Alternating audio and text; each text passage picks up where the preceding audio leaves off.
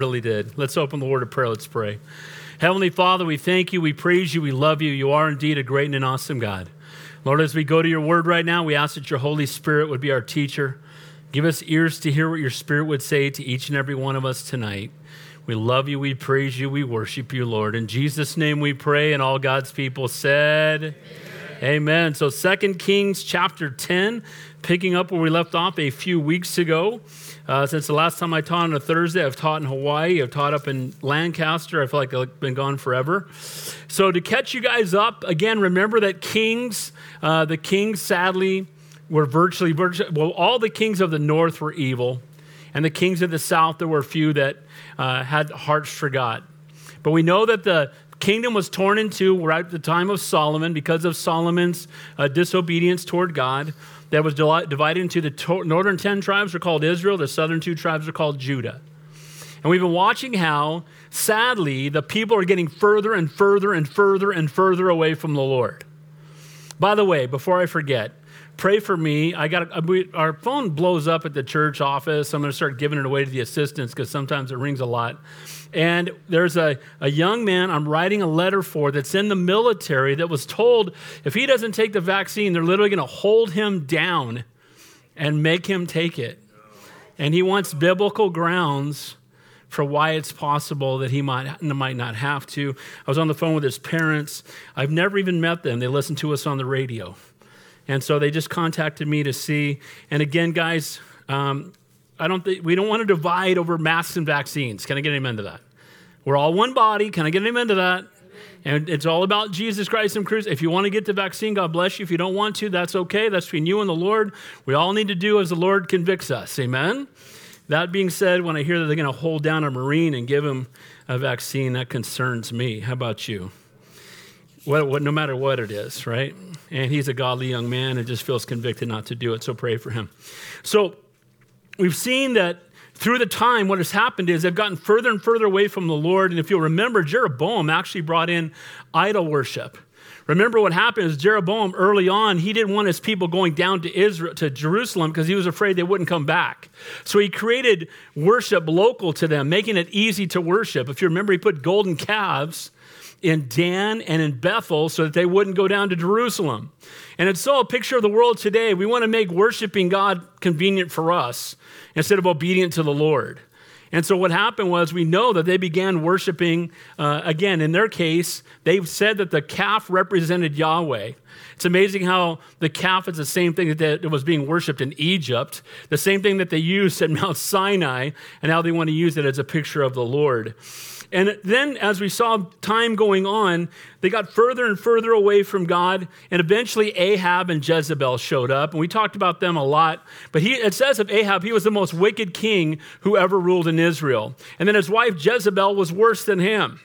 And as I've said repeatedly, she broke her name. Anybody who's so evil that no one ever uses that name ever again, you know they're evil. Can I get an amen? I haven't met any Hitlers lately, no Judases, and no Jezebels. And when Jezebel's thrown around, it's not good. Amen? But you know what was really sad is what Jezebel brought with her was the worship to Baal. And Baal was the god of the rain and storms, as we know, but he was also a god of sensuality. And if you'll remember that Elijah confronted the prophets of Baal and said, it's not going to rain. Told Ahab it's not going to rain. And it didn't rain for 3 years. And during that time, we see that he finally comes back and they have a challenge to prove that our God is God and the God of Baal doesn't exist. So now as we're getting towards moving further into kings, we've seen kings coming and going and coming and going and coming and going. And if you were here a few weeks ago, we looked at a man by the name of Jehu. And if you remember, Jehu came along and started off pretty well. And we're going to see that it continues on pretty well tonight until we get to the end of the chapter. So if you have your outline, grab it. Let's go through it, and then we'll dig into the text. I titled the message, it's not how you start, but how you finish.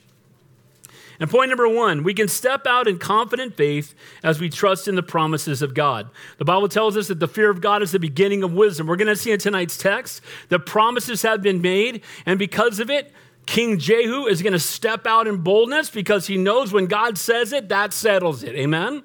When God has made the promise, we can trust him. Point number 2, God's word never fails. We're going to see that the words and promises of men fail all the time, but the word of God never does.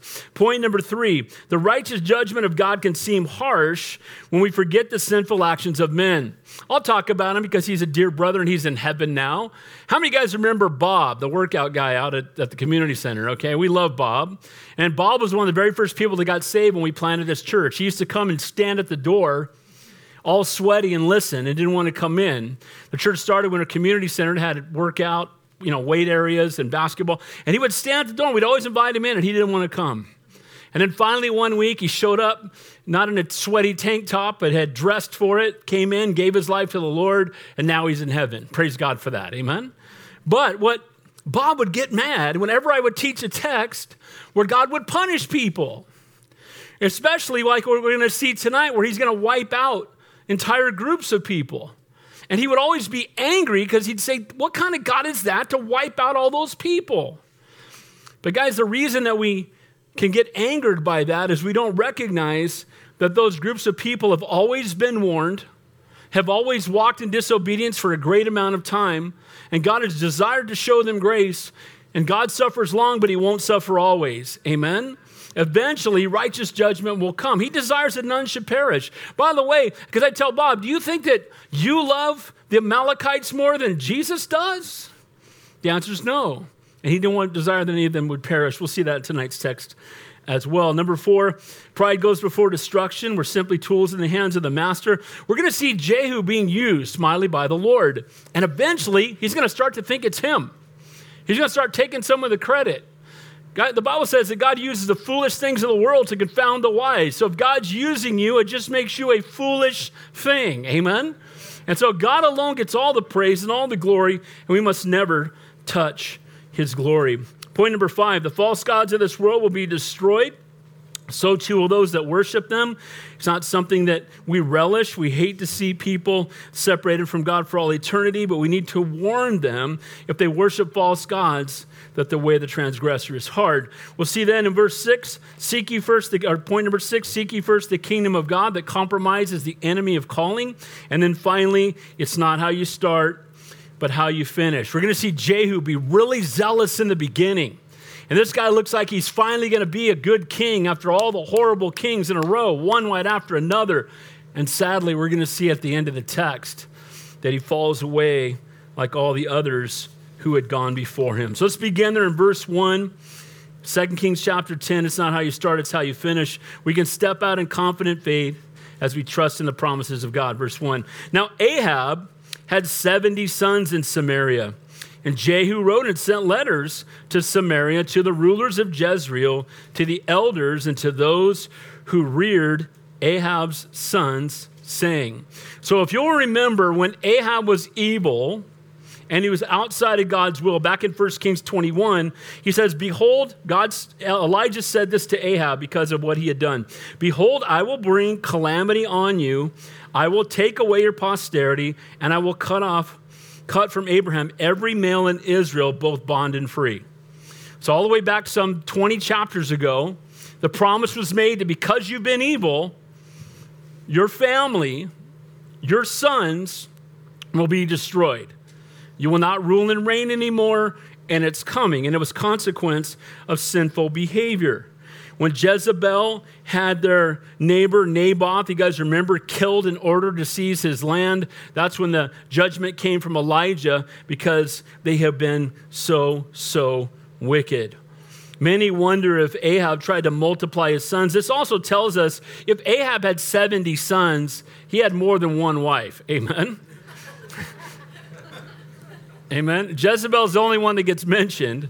And this could also include like grandsons and great-grandsons, because some time has gone by, they would refer to them as their sons, their descendants. But no doubt he had more than one wife. It says, now as soon as this letter comes to you, since your master's sons are with you, you have chariots and horses, a fortified city also, and weapons. Choose the best qualified of your master's sons, set him on his father's throne, and fight for your master's house. Does Jehu sound like he's a little confident? Here's what had happened. Remember that Jehu had just killed both Joram and Ahaziah, the two kings, and that God had brought righteous judgment upon. Jehu, remember, if you remember the unknown prophet who came in and anointed him and told him he was going to be the next king.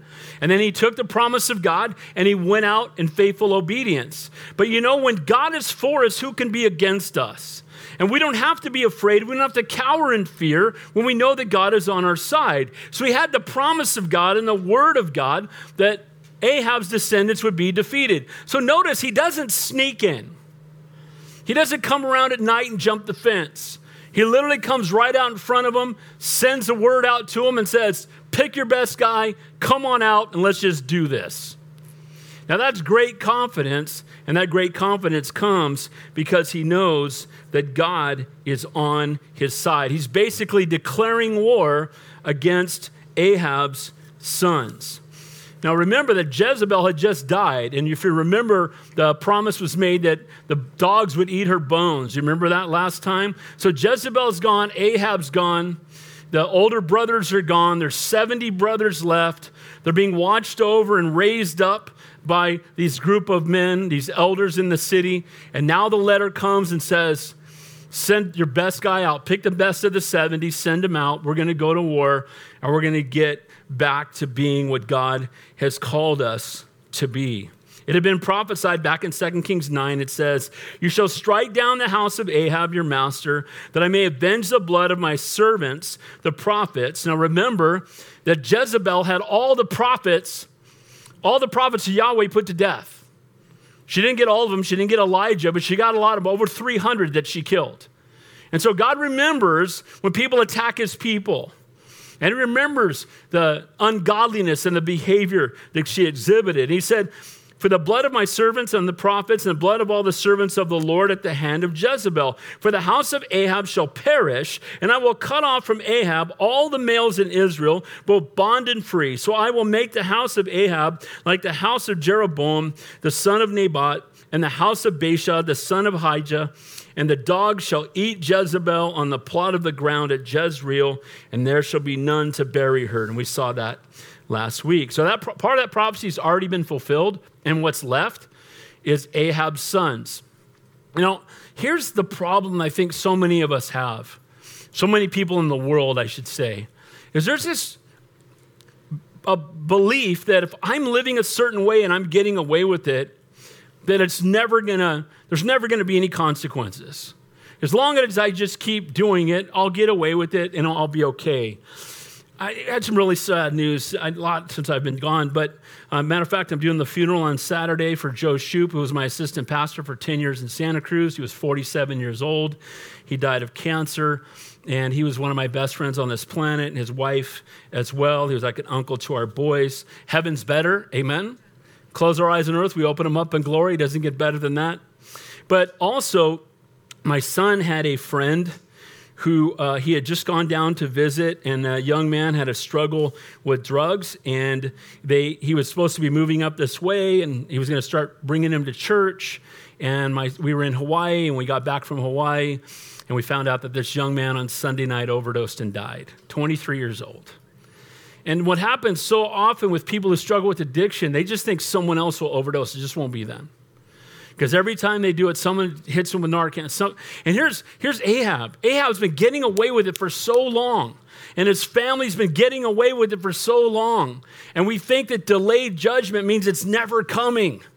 And guys, if you've got something going on in your life where you know you're living contrary to God's will, I want to encourage you, repent before God has to do more to get your attention.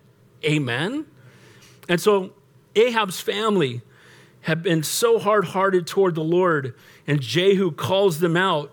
And now they've just won battles. He tells them, get your horses, get your chariots, find your best guy, line your army up, come on out here, let's go to battle. And he's not worried about the size of the enemy because he knows the size of our God. Amen? It's just like when David fought Goliath. He didn't see 11 foot 750 against a mere man. He saw a puny man against Almighty God. Who is this God? You know, who is this uncircumcised Philistine that comes against our God?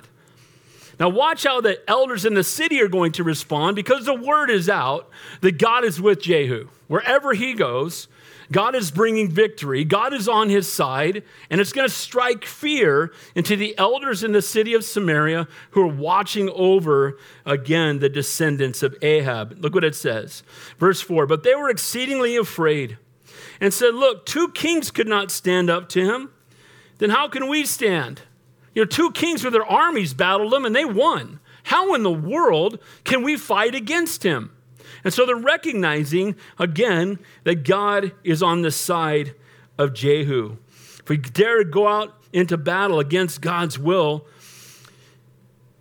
they're thinking we're going to die. And here's the reality. We should not go out into battle contrary to God's will. We should be afraid if we don't know the Lord. Amen? Pray for Saturday.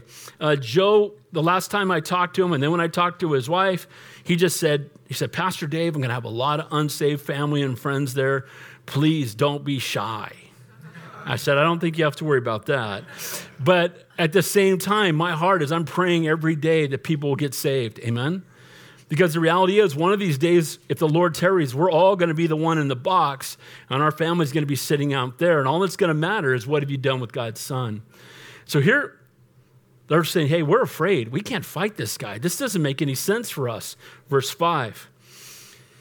And he was in charge of the house, and he was in charge of the city, and the elders and those who reared the sons sent to Jehu saying, we're your servants. We will do what you tell us. We will not make anyone king. Do what is good in your sight.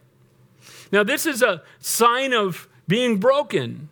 This is how we approach the Lord when we recognize the greatness of our God. We don't come and tell God what to do. We don't come and get in the Lord's face. And even when we pray, be careful. We need to come in brokenness and humility. Amen?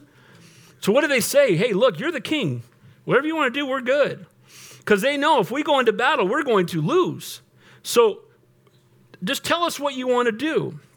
So leaders of the city recognized that God was for him. And who could be against him? Ahab and Jezebel are dead. Joram, their son, is dead. And they had no doubt the results would be the same if any of Ahab's sons led their army out into battle. Now watch what he writes back. This is heavy. Look at verse 6. Then he wrote a second letter. If you're for me and will obey my voice, take the heads of the men, your master's sons, and come to me at Jezreel have them come to me at Jezreel by this time tomorrow. Now the king's sons, 70 persons, were with the great men of the city who were rearing them. So, okay, you say you're with me? Here's what you need to do. I need the heads of those 70 guys, and I need you to deliver them to me by tomorrow, or I'm coming after you. This sounds like the mafia. Amen? This is heavy stuff. And see, when you read stuff like this, people go, why would God allow that? That just doesn't seem very nice. Remember again that this family has been walking in open rebellion against God for decades. They've been killing the followers of the true and living God. They've propped up the worship of Baal. They've rejected the King of Kings and the Lord of Lords. He's reached out to them repeatedly. God suffers long, but he won't suffer always. Amen? He desires that none should perish, no, not one. But here's the point. He's not just a loving God, he's also a righteous God. And if he's righteous, he cannot just ignore sin. Amen? Sin must pay a price. What does sin do? It separates us from God. And while we were yet sinners, Christ died for us. And so there's this great gulf between us and the Lord. And the thing that's in the middle is sin. And the only way we can be restored is if that sin is paid for. And that's why Jesus died. And here we are, people that are walking contrary to God, mocking God, shaking their fists at God. Jezebel and Ahab are as evil as they get. They've raised evil sons. And now the consequences are finally coming. Sons of Ahab are going to die. Either you bring their heads to me to show me your loyalty, or I will view you as an enemy and you're going to die with them. Here's the choice. Bring them out and they die, or you stay there and you all die. I wonder what they're going to do.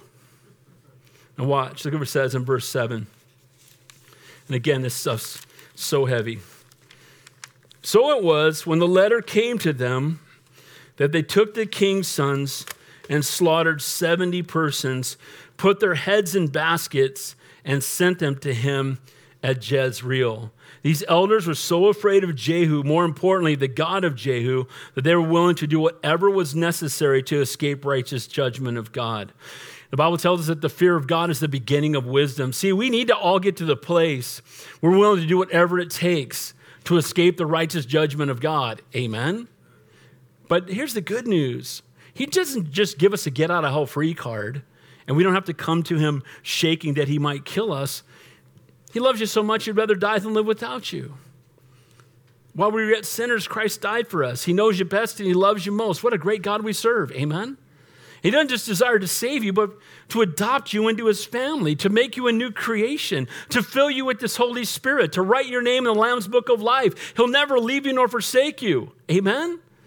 Isn't it good to know right about now that God is for us? Isn't it good to know that God is in control? Isn't it good to know that God is faithful? And the worst thing the world could do to you is the best thing that could happen to you if you know the Lord, because you're going to close your eyes on earth and open them up in glory. Amen? And so these guys take these men, and the Bible does not pull any punches. It doesn't water down things. Amen? The thing I taught on to 600 pastors was, I taught Acts 20. Is that my, oh, you got to be kidding me. See what happens when you, that was brutal. Pastor, turn off your phone. Silence that. There you go. All right. But I talked to them just about teaching the whole counsel of God. You know, I've innocent of all blood of all men, for I have not failed to declare to you the whole counsel of God. If you're not teaching the whole counsel of God, you're skipping over this chapter. Amen? Oh, they're lopping people's heads off. Chapter 11. Right? And you know what's great about this? You guys all know I'm verse by verse, chapter by chapter. And if I skip a verse, I hear it. And I'm glad. That means you're paying attention. Amen? Hey, Pastor Dave, you left off with 3 verses left in the previous chapter. You didn't teach them. Oh, you're right. But you know what? It's good to be accountable, to teach the whole counsel of God. It's in here for a reason. Point number, verse 8 says, then a messenger came and told him, saying, they have brought the heads of the king's sons. And he said, lay them in 2 heaps at the entrance of the gate until morning. Boy, that's kind of rough. Now, what do you think that would be for? So now they brought the heads, they take them to the city gate, and they put them in 2 piles. I guess 35 heads on each side, right? And so everybody that came into the gate, do you think that got people's attention? Do you think they might be asking what happened? Do you think they might all realize, hey, you don't want to mess with the true and living God? This is what happens when you push people towards idolatry. This is what happens when you kill the prophets of the true and living God. This is what happens when you reject the King of Kings and the Lord of Lords. And it was a warning to all who would pass by. Guys, this picture is so clear, and it's so disturbing in a way, but sometimes we need to be woken up. This is where people would be going in and out of the city, and everybody would see the heads of Ahab's sons and would bring fear to all the people. It was a very effective way to utilize by people of this day to help show who was really in control and who was in charge. I don't think anybody else decided they might want to be king at this point, right? So these are the guys that were next in line to be king, and that's all okay. So I'm good with servant. All the elders who were there, the leaders, they're the ones that lobbed out. They said, dude, we can't. Why? Because if God is for us, you plus God is a majority. Amen? Point number 2, along with we can step out in confident faith as we trust in the promises of God. The fear of God is the beginning of wisdom. God's word never fails. Look at verse 9. So it was in the morning.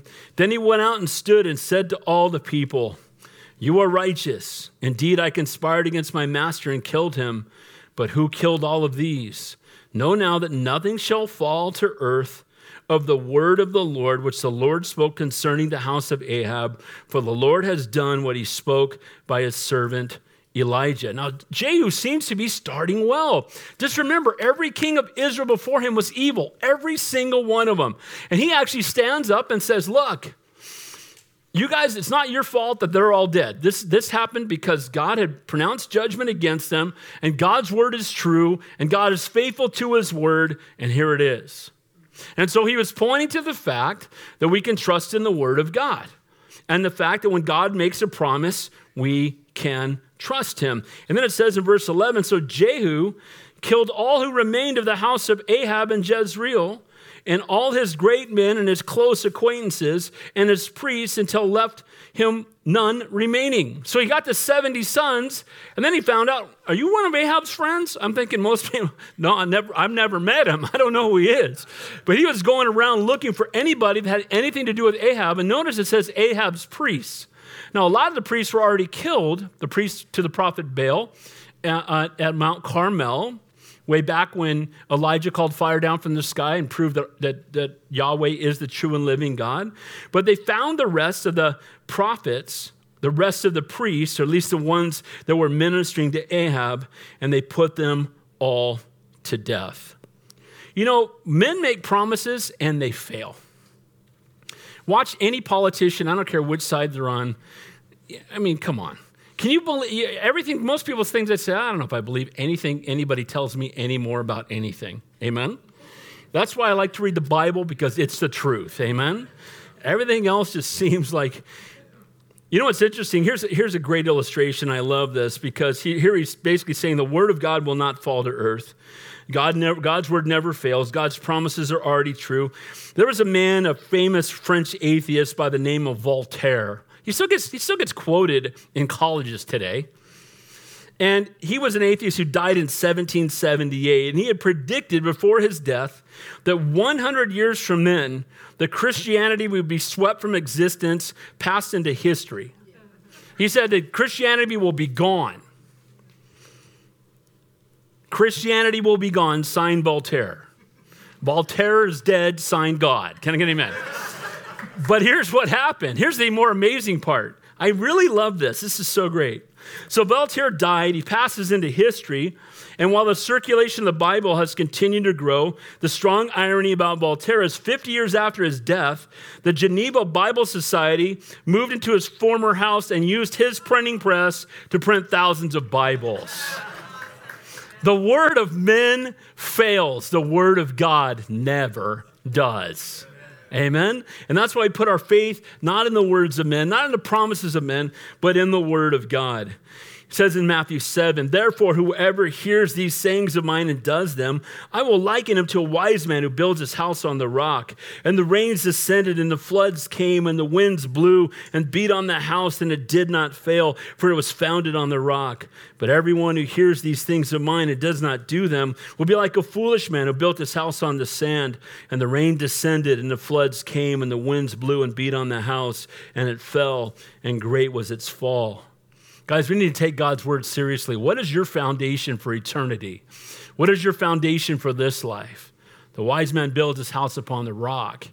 And that's why, and we know that Jesus is the rock. Ahab might have thought he could outwit the word of God by having so many sons, by trying to overcome this curse that had been placed upon his life, this righteous judgment. But again, the word of God never fails. Point number 3, the righteous judgment of God can seem harsh when we forget the actions of men. Look at verse 12. And he arose, this is Jehu, and departed and went to Samaria. And on the way, at Beth-eked of the shepherds, Jehu met with the brothers of Ahaziah, king of Judah, and said, who are you? Now, this would be a divine appointment, except this is not going to be so divine for Ahaziah and for everybody related to him. Remember, the two kings he's already killed were Joram and Ahaziah. God had them put them to death. Now, Joram was from the family of Ahab. Ahaziah was a grandson of Ahab, or a son-in-law of Ahab, who had married into his family. And so they're just walking along the road, and here comes this divine appointment. It says, who are you? Look what he says.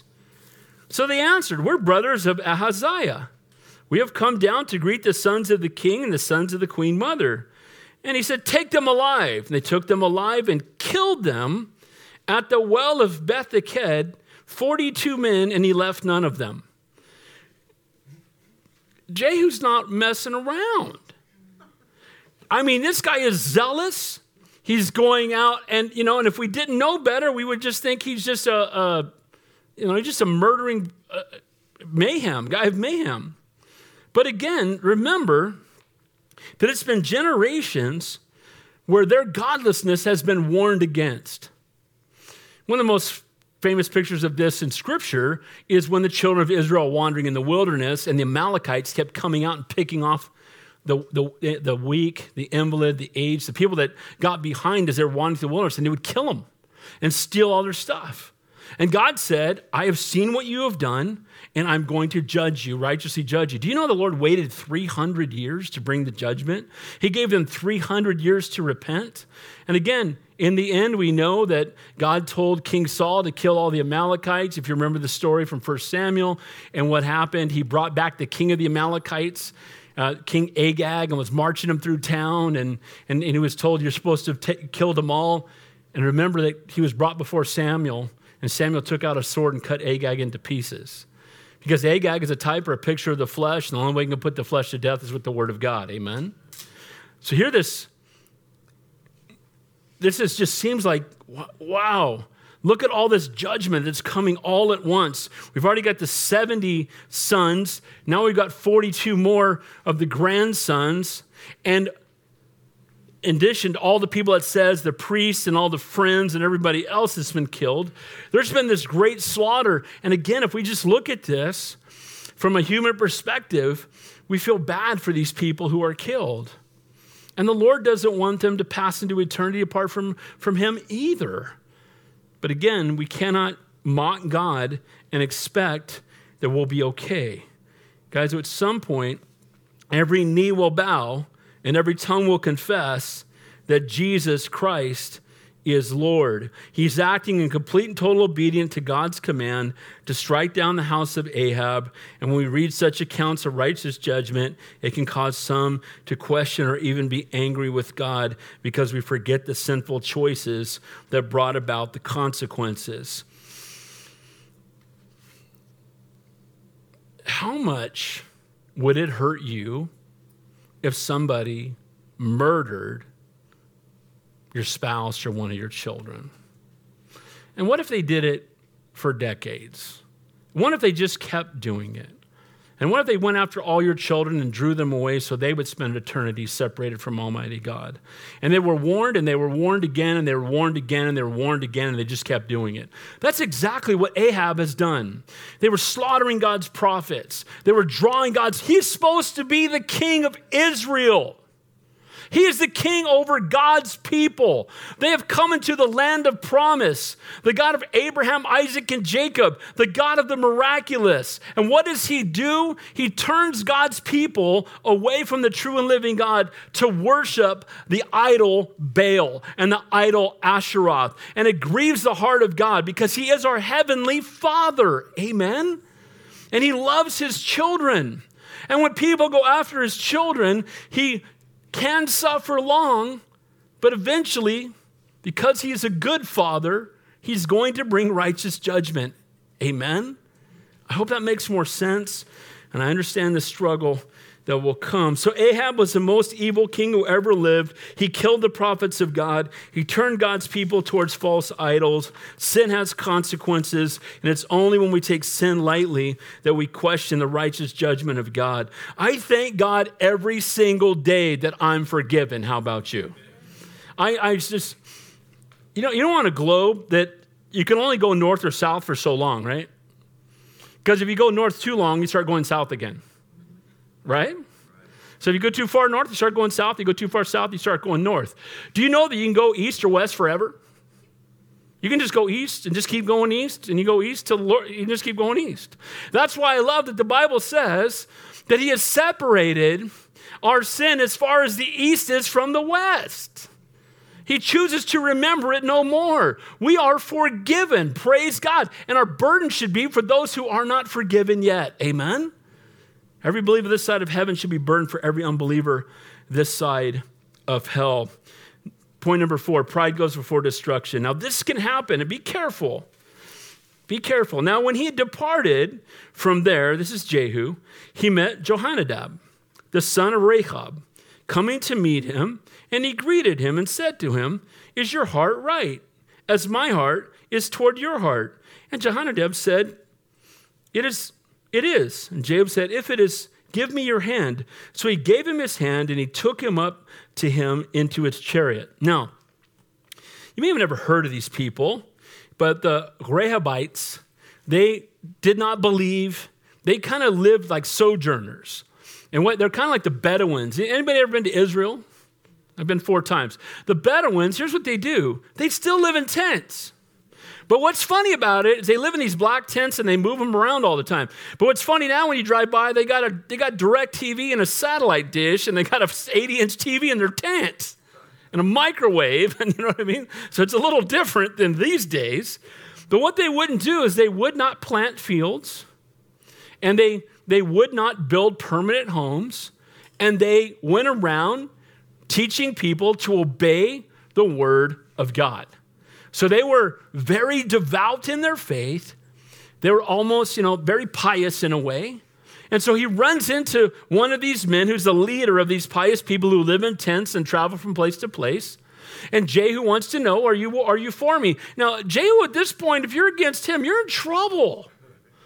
Word might be out, bro. Yeah, I'm good. We're good. I'm on your side. I'm with you, bro. We're good. So he says, yeah, it is. And he grabs him by the hand. Now he's riding with him in his chariot. And then it says this. Then he said, come with me and see my zeal for the Lord. So they had him ride in the chariot. Now Jehu says, come with me and check out my zeal for the Lord. Does that sound like a humble human being? First of all, there's nothing more nauseating than meeting somebody who wants to tell you how amazing they are in the way they serve God. And I meet them often. When you're a pastor, you get it. Oh, let me tell you what I do for the Lord. And let me just tell you what I've done. I've done this. God's so blessed to have you on his side. What would he do without you? Amen? And there's this mentality. And it's just, every time I speak at a conference, they want me to do a bio. And I never do it. Because some of these bios are sickening. Now, not the Calvary guys, they get it. Every once in a while, I went to one, this pastor speaking in Washington, D.C. I'm not kidding, his bio took 7 minutes to read. And he told all the wonderful, amazing things he's done. And I just literally leaned over the table and go, wow, God's lucky he's on his side, huh? What would God do without him? Well, here's what's starting to happen to Jehu. Watch me. Check out my zeal.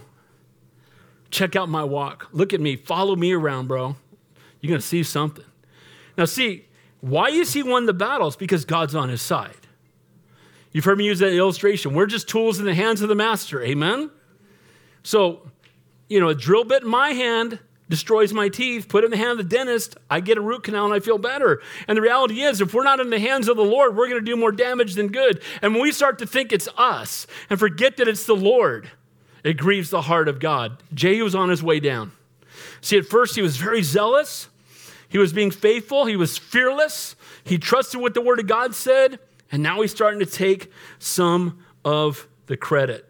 It truly, truly is tragic. Now, these guys that they're with, the Rehabites, let me just read a verse for you. It's out of Jeremiah 35. It says, we will drink no wine. For Jonadab, the son of Rehab, our father, commanded us, saying, you shall drink no wine, nor your sons forever. You shall not build a house, sow seed, plant a vineyard, nor have any of these. But all your days you shall dwell in tents, that you may live many days in the land where you are sojourners. So, like the Nazirite vow, remember no alcohol. Remember Samson, right? No, you don't touch the wine. No alcohol. Don't touch any dead thing. And don't cut your hair. And these were all outward signs to speak of their inward relationship with God. And so, too, they just wanted to be sojourners. They didn't want to be so tied down to things of the world that they couldn't minister to people. We all need to be careful. We need to work hard. The Bible says a man who doesn't provide for his family is worse than an unbeliever. We need to be the best workers in the building when we go to work, wherever we work, have the best attitude. And we need to provide for our families and do those things, and buying a house is fine. But we need to make sure that our career doesn't come before God, or the house doesn't come before God, or the stuff doesn't come before God. Amen? Because this is temporary. And they knew this, and they were the model of it, and now he's hanging out with Jehu, starting to get pretty puffed up and feel pretty good about himself. Don't you hate pride in other people? Amen. Anybody struggle with pride besides me? We all do, don't we? We do. You know how we do? If we get mistreated, who do you think you don't treat me like that? Wait a minute. If you're a servant, you can treat me however you want. Amen? And we struggle with pride. And pride goes before destruction, and a haughty spirit before a fall. And guys, we don't want to compare ourselves to people, compare ourselves to Christ. It'll keep us humble. So come with me, let me show you the zeal for the Lord I have. And he got in his chariot. In verse 17, and when he had come to Samaria, he killed all who remained of Ahab in Samaria till he had destroyed them, according to the word of the Lord, which he spoke to Elijah. Man, Ahab had some relatives. Because everywhere he goes, he's finding more and more people related to him, and he's killing them all. He's wiping them off the face of the earth, and the reason being also so they may never be in a position to rule again. Jesus wants us to be passionate about what we're doing, but he also wants us to be humble at the same time. Revelation 3 says, as many as I love, I rebuke and chasten, therefore be zealous and repent. So zeal is a good thing, but it should be done in humility. We should have a passion. They had a Q&A at the pastor's conference, and someone asked this question, and there was 10 pastors up there, and one of them was, how do you know the difference between a need and a calling? And a lot of people have that question. How do I know the difference? I see needs at the church, but how do I know if I'm called to do it? And what I said is you can get in your car and drive home and drive by 500 needs. And I'm not saying you should now get out and help with those needs. Here's the difference between a need and a calling. A need is something that you could help with. A calling is something you have to do. And what I mean by that is you're losing sleep over it. If you know how you know if you're called? If you can do anything else, you're not called. But when you're called to do it, it stirs you up. It's a get to, not a have to. It consumes your thoughts. You're laying in bed at night thinking about it. And you know what? And again, you can't not do it. That's what someone who's truly called is like. Amen? And so when you're called by God like that, it becomes a passion. It grabs a hold of you. And here's Jehu. He's in this position where he's being zealous and he's being faithful, but he's starting to become prideful. In 2 Corinthians, it says this, for observe this very thing, that you sorrowed in godly manner, what diligence it produced in you, what clearing of yourselves, what indignation, what fear, what vehement desire, what zeal, that vindication, and all things you proved yourself to be clear in this matter. People should see what we're passionate about. See, where your treasure is, there your heart will be also. And if you spend time with anybody, very, very much time with anybody, you will find out what they're passionate about. They're passionate about football. They will tell you when they're. I just had this conversation. Hey, Dad, Niners play 1 o'clock 9 days from now. Okay, I like football, but okay. And where your treasure is, and you'll see what you're passionate about. There should be zeal. And there should be enthusiasm. We've talked about this. Enthusiasm means filled with God, right? Theos is God. En means filled with. So enthusiasm is filled with God. And so we should be zealous about what we do. We should do everything as unto the Lord. I don't want anybody, and don't get mad at me, Ashley and Doug. I don't want anybody teaching in the children's ministry that isn't called and passionate about it. Can I get an amen to that? Do the children deserve somebody down there that's going to love them and pray for them and be excited to minister to them? What's the answer? Amen. And too many churches are afraid to say that, like, we can barely keep the people we've got. Don't do that. But we need people that are zealous. And so far, he seems to have zeal, but now he's getting arrogant. And now he's acting like he can do this without the Lord's help. If you thought all the bloodbath was, it's coming more. Look at number 5. The false gods of this world will be destroyed. Then Jehu gathered all the people together, verse 18, and said to them, Ahab serves Baal a little. Jehu will serve him much. Now, therefore, call to me all the prophets of Baal and all his servants and all his priests, and let no one be missing, for I have a great sacrifice for Baal. Whoever is missing shall not live. But Jehu acted deceptively with the intent of destroying the worshipers of Baal. So he comes into town, and the Baal worshipers no doubt were scared half to death, because it was King Ahab and Jezebel who brought Baal worship. And they were scared half to death because everybody knew that God was with Jehu. And so he comes in, and here's what he does. He lies. And he says, hey, guys, you bring sacrifices to Baal? I got a bigger sacrifice. Let's get all the Baal worshipers together. If anybody doesn't show up, we're going to put them to death. So all the Baal worshipers, you all need to come, and I'm going to give a big, huge sacrifice. And he's gathering them all together. And it says at the end of the verse, he's doing it to deceive them with the intent of destroying the worshipers of Baal. It's interesting that when he fought early on, he was very upfront. Do you remember the very first time when he said, get your best champion and bring him out here? I know God's for me. Now he's being deceptive. He's being prideful. He's being deceptive. Here, by the way, only God knows the hearts of these guys, and maybe their hearts were so hard. But wouldn't it make more sense to gather together all the prophets of Baal and to give them a chance to repent? Amen? Wouldn't it be great to just burn down the statues to Baal and burn down his temple and say, now, those of you who want to follow the Lord, come with me? And sadly, that's not what happens at all. And again, maybe that's not what was God's ultimate plan, but watch what happens now. Verse 20, and Jehu said, proclaim a solemn assembly for Baal. So they proclaimed it. Get everybody excited. Get them all in here. Verse 21, the Jehu sent throughout all Israel, and all the worshipers of Baal came, so there was not a man left who did not come. So they came into the temple of Baal, and the temple of Baal was full from one end to the other. And he said to one in charge of the wardrobe, bring out the vestments for all the worshipers of Baal. So they brought out vestments for them. Here, I want all of them to put on robes or different things that identify them as Baal worshipers. So we're going to make sure that we don't accidentally kill somebody, put to death somebody who doesn't really worship Baal. And so they bring all it out, and they give them the robes to wear that identify them as worshipers of Baal. And by the way, someone who worshiped Yahweh probably wouldn't even put it on. Then Jehu, verse 23, and Jehonadab, the son of Rahab, again, the man of righteousness, the man who was a sojourner in the land, went into the temple of Baal and said to the worshipers, search and see that no servants of the Lord are here with you, only the worshipers of Baal. So they went looking around to see if there's any worshipers of Yahweh so they could kick them out, not realizing that they're sealing their own doom. It'd be like if they went into in Nazi Germany and said, get rid of all they want to get rid of all the people, and they're going to bring death to everybody else. And this is so heavy. But at the same time, remember, these are people who were worshiping a false God and mocking the true and living God and shaking their fists at the true and living God and drawing people away from the source of salvation so they might spend eternity in hell separated from God. God does not like that.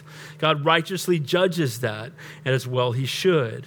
So they went into to offer sacrifices, verse 24, and burnt offerings. Now Jehu had appointed for himself 80 men on the outside, and he said, if any one of the men who I brought into your hands escapes, whoever lets him escape, it shall be his life for the life of the other. So he's got 80 guys standing outside the temple. The temple's packed, and he basically says, if any one of them gets away, and it's a guy you're supposed to be keeping in, you're going to trade your life for his. So they're doing everything they can to make sure they wipe out the prophets of Baal off the face of the earth and all the worshipers of Baal off the face of the earth. This is heavy stuff. Now watch. Verse 25. Now it happened as soon as he had made an end of the offering, the burnt offering, that Jehu said to the guard of the captains, go in and kill them, and let none come out. And they killed them with the edge of the sword. Then the guards and the officers threw them out and went into the inner room of the temple of Baal. Then they brought the sacred pillars out of the temple of Baal and burned them. Then they broke down the sacred pillar of Baal and tore down the temple of Baal and made it a refuse dump to this day. Here's this temple to this false god that's drawing people away from the true and living God. God has given them opportunities to repent for literally hundreds of years. And now what does he do? He takes that temple and he levels it. They turned it into refuge. It literally means it became a public toilet. It became a place where people went and used the restroom. It was just, they took the sacred pillars out and set them on fire. They burnt the temple to the ground. Now, I've said this before, and this is why I will never be president. But if I was, I wouldn't have a problem with, hey, we're going to just outlaw every other false religion. We're just going to get rid of them all. And if you want to be able to go to a country that does that, we're not doing that anymore. That wouldn't go over. I get it. Can I get an amen? That flies in the face of the Constitution and everything else. Because I'm worried about people's eternity.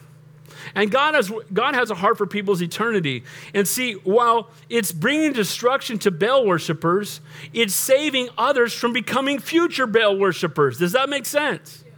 It's keeping people from falling into the same trap of which these people have already fallen. They've bought the lie. They're worshiping a block of wood. The worship. Do you remember when Elijah was crying out and the prophets of Baal, 300 of them are marching around, oh, we wound ourselves for thee. You know, and then they were just, for hours it went on. If you remember that Elijah started mocking them. Well, Baal is certainly a god. Was he out hunting? Is he in the bathroom? Is he taking a nap? You might want to yell louder. And then what happens? Elijah goes and prays, and God not only brings fire down from the sky, but he consumes the entire altar, everything built on it, not just the sacrifice, and the prophets of Baal are put to death. See, if somebody's trying to kill my children, I'm going to do everything I can to stop them. Can I get an amen? And that's what God's doing. He's removing those who are taking and drawing his chosen people away to follow after false gods because he loves us so very much. They broke down the sacred pillar. Does Jehu have a lot of zeal still? What's the answer? This guy's not doing anything halfway. This guy's in with both feet. He's all about it. But watch how this ends. And it's so tragic, and it may be a warning for all of us. So Jehu destroyed Baal from Israel. And again, Baal worship would still exist in other places. Sadly, it's going to migrate down into the southern kingdom, into Judah. We're going to see it more in Judah as we continue through 2 Kings. But it's wiped out of Israel. It's gone. It's been a blight on Israel for decades, and now it's been removed completely. But watch what happens. Final 2 points, Seek ye first the kingdom of God. Compromise the enemy of calling. Look at verse 29. However, Jehu did not turn away from the sins of Jeroboam, the son of Nebat, who had made Israel sin, that is, from the golden calves that were at Bethel and Dan. What? You burned down the temple to Baal, but you keep worshiping the golden calves that had been set up by Jehoram. He was fierce in getting rid of evil, but he had not repented and truly turned his heart over to the Lord. Now remember again, I talked about this in the beginning, in Dan and Bethel, they had set up these places that made it convenient to go worship, and they wanted a symbol to represent the God of Abraham, and Isaac, and Jacob, and they made these golden calves, so they would say, well, we're worshiping the true God. It's just a calf that we use as a symbol. Now, Baal was worshiping a false god, and the people going there were worshiping the true God in the wrong way, in a false way. It's not truly worship of the true and living God. But here we have Jehu who's being used mightily by God, but yet he has no intimate fellowship with God. Because if you're worshiping a false God, you have no intimate fellowship with the true and living God. And guys, the key to my life, the key to your life is having intimate fellowship with God. Amen? Not a faraway, distant God that I know a little bit about, not somebody who I read about in a book, but somebody that you walk with, that you begin your day in prayer with, that you spend time walking with, that Holy Spirit dwells inside of you, and you have a relationship. It's not a religion, it's a relationship. And sadly, Jehu, God had used him mightily, but he still does not have an intimate relationship with Almighty God. And it truly is one of the saddest things in all of Scripture. Jeroboam, the king of the north, did not want his people to go to Jerusalem. He set up these false gods. By the way, if you go to Israel, there's one of them still there. And we go the one in Dan, and Dan's the northernmost part in all of Israel. And you go there, and they have the ruins that are still there where they would go and worship. And it's a long way from Jerusalem, so it was a place that made it convenient for people to go worship. And sadly, we see that Jehu falls into that trap. Baal again worshiping a false god, and these are falsely worshiping the true and living God. Verse 30, and the Lord said to Jehu, because you have done well in doing what is right in my sight, and have done to the house of Ahab all that was in my heart, your son shall sit on the throne of Israel to the 4th generation. So God, even though we see that he is a flawed man, God says, compared to the other kings of the north, this is how tragic it is. He's probably the best king of the north they've had yet. And he's worshiping a golden calf. That ought to tell you about the rest of the kings of the north. But he says, because you have been faithful in the things I've commanded you to do, you will be blessed to the 4th generation. That means there'll be 4 generations of his family that will sit upon the throne and be king. But look at this. But Jehu took no heed to walk in the law of the Lord of Israel with all his heart. He did not depart from the sins of Jeroboam, who had made Israel sin. So sad that this man had so much of the Lord's blessing upon his life. He was used mightily by Almighty God. God worked through him to bring about his perfect will. He was zealous to wipe out evil, and yet he had no intimate fellowship with the King of Kings and the Lord of Lords. It kind of reminds me of, it's not far enough, right? It's not, zealous for so much, but compromising in your walk with the Lord. And sometimes we can be quite convicted over areas of our lives that need to change, but sometimes, though, we don't go quite far enough when it comes to walking with the Lord. Right now, some churches do this. What I mean by that is they're really zealous, but they don't have intimate relationships with the Lord. One of the things that happened in Hawaii is I'm now in contact with about 7 or 8 guys who are planting churches because I love church plants, and I'm really encouraging them. And what they're telling me, like the churches around them, sadly, they're so caught up in social issues. And again, should we have an opinion on okay, yeah. Should we vote? What's the answer? Yes. Absolutely. But should we get to church on Sunday and just talk about politics for an hour? What's the answer? Faith comes by hearing, and hearing by the Word of God. And again, we should make a stand. We should be pro-life and vote for things that will keep from babies being killed. But we need to pray way more than we vote. Can I get an amen? But it happens in the world today. And again, we get caught up in politics and the whole thing with everything else, vaccines and masks and social issues. And some of those things have their place. But that's not why we gather together on the Lord's Day. Amen? Seek you first the kingdom of God and his righteousness, and all these things will be added unto you. See, Jehu obeyed God in the areas that benefited him. See, if he wipes out the kings, he becomes king. If he wipes out the descendants of Ahab, then he has no challenge to his throne.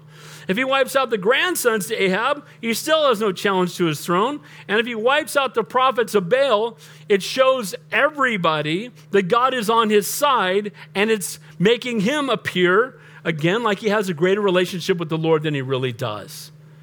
So he's doing things not for God's glory, but in a lot of ways for his own. He did not faithfully worship God. Hosea says in Hosea 1, I will avenge the bloodshed of Jezreel on the house of Jehu. So some of the bloodshed he committed was not commanded by God. He was just on a run, and he was doing things, again, according to his own will without seeking the Lord. It's good that Jehu carried out God's will, but he didn't go far enough in worship, and he may have gone too far in righteous judgment. Zealous devotion in some things compromised in his worship of God. It is possible to be used by God and not have a relationship with him. Do you believe that? Can God use unsaved people? What's the answer? Absolutely. God can use even people that are zealous for something that it's in and of itself may line up with the Word of God, but they don't know the God of the Word. And God can certainly do that. But what's far more important than anything else is our own relationship with God. Let's finish up. Last point. It's not how you start, it's how you finish. In those days, the Lord began to cut off parts of Israel, and Hazael conquered them in all the territory of Israel. From the Jordan eastward, all the land of Gilead, Gad, Reuben, and Manasseh, from Aroer, which is by the river Arnon, including Gilead and Bashan. If you guys remember when they went into the land of promise, by the way, they've been in the land of promise when you get to this point, 600 years. So it's over 600 years ago that God delivered them out of bondage in Egypt, that they wandered in the wilderness, and then God parted the Red Sea, and then when they put their foot in the Jordan, God parted the sea, and they went into the land of promise. The first time, you remember they had 10 people come back and say, there's giants in the land, and Caleb and Joshua said, we can beat them. And because they wouldn't step in, that entire generation died in the wilderness. And now they came back, and God gave them victory. But do you remember that 2.5 tribes stayed outside? Gad and Reuben and Manasseh, right? They stayed outside. Why? Because the grass was already green. It was a pleasant place to live, and all the giants were already gone. And so they settled for less than God's highest. God's highest was the land of promise, and they settled for less than God's highest. Guys, we can settle for less than God's highest. Be careful. Be really careful. In relationships and jobs that we take, in decisions that we make, we can settle for less than God's highest. So here we fast forward 600 years, and notice the first places to go. The first places to be lost. The ones that are outside the land of promise. The ones who settled for less than God's highest. They were the first ones to be taken captive and to be removed from the children of Israel. So now the rest of acts of Jehu, all that he did and all his might, are they not written in the book of Chronicles of the king of Israel? He had served as king, we'll see it says in verse 35. So Jehu rested with his fathers, and they buried him in Samaria. And then Jehoahaz, his son, reigned in his place. And the period that Jehu reigned over Israel and Samaria was 28 years. So he served a long time. He's got 2 chapters in the Bible written all about him. But he did not walk in intimate fellowship with God. Guys, my prayer for all of us in this room is that we not just be churchgoers, that we not just be people that know about God, but that we walk in intimate fellowship with the Lord. That we wouldn't just be satisfied trying to do good deeds, but maybe walk in the center of God's will. Maybe not be satisfied with saved souls and wasted lives. Amen? Be hot or cold. If you're lukewarm, I'll spew you out of my mouth. Can I encourage you to be faithful to what God has called you to do in your own life? By the way, if you're born again, God's got a calling on your life. He wants to use you. And you know what we want to do here at this fellowship, if you're part of this church? We want to use you. We want to see you use your gifts. If you have gifts, we'll give you an opportunity to use them. We don't want just 5 pastors doing everything. And by the way, that's far from what's happening here. We have a lot of servants here. Can I get an amen to that? We have people that are called and gifted and faithful in so many different areas. And the church doesn't function if you don't use your gift fully, right? I may have a gift you don't have. You may have a gift I don't have. If you don't use your gifts, if we're all eyes, where's the hearing? So we all need to be using our gifts for the kingdom of God and for his glory. And you're in a place where we want you to do that. So in closing, it's not how you start, it's how you finish. We can step out in confident faith as we trust in the promises of God. It's good to know God's in control.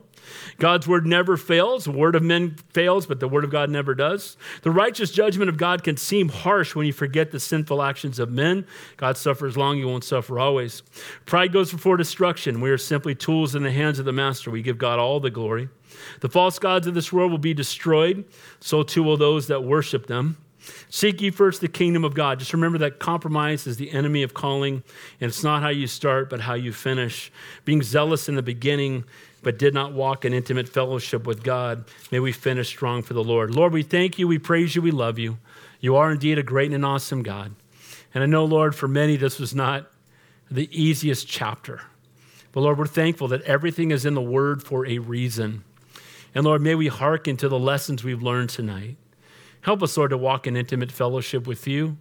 Help us, Lord, not to be satisfied with less than your highest for our lives. I pray for everyone who's here. May you encourage them. Those who are struggling, may you comfort them. Those who are going through a tough time, Lord, may you minister to their hearts. Those who have difficulties financially, I pray you'd provide for them. I pray for the marriages. If there's any difficulty in marriages, bring restoration. I pray for those that are waiting for a spouse, Lord, that you would bring the right person in the right time and give them comfort till they come. We pray for children that are wayward, prodigal sons and daughters that are away from you right now. Lord, may you draw them back into yourself. May you bring people into their lives to speak the truth to them, to comfort them, to convict them, to do what's necessary, Lord, to bring them home. Lord, we pray for this school. We thank you for Hillcrest. What a blessing this place is. We thank you that school has started. We thank you that many people who go to church here work here. We thank you that many people who go to church here have kids who go to school here. We pray your blessings upon them. Be with Pastor Joshua as he's the pastor on campus. Use him mightily. And Lord, we just pray for this school that you would be glorified, that your kingdom would be added to. And Lord, that we would bless them as much as they bless us. Lord, we also want to continue to lift up the city around us. We pray for the Conejo Valley. Bring revival started in our hearts first. And we pray for the churches that remain closed. May they reopen. Lord, and if they're not going to stand up for you, may they remain closed. Lord, we pray for all those watching on live stream, many watching from all over the country. Lord, we just pray your blessings upon them as well. We pray as this goes out on the radio, you would use it for your kingdom and for your glory. We pray for this young military man who's facing what he's facing. Help him, Lord, as he's got 12 other soldiers standing with him, all facing that same situation. And Lord, I pray you would give them wisdom. Lord, may your hand be upon them. May you use this to grow their faith and to minister to others. Lord, I pray for the funeral on Saturday. I pray for anybody who's there that's not saved, that Saturday would be the day of salvation, that people would come to know you, that people would be born again. Lord, we count it a privilege to be your sons and daughters adopted into your family. We thank you, Lord, that your eyes are upon us. You know the number of hairs on our head. You'll never leave us nor forsake us. You are such a faithful God. We love you so much. In Jesus' name we pray, and all God's people said...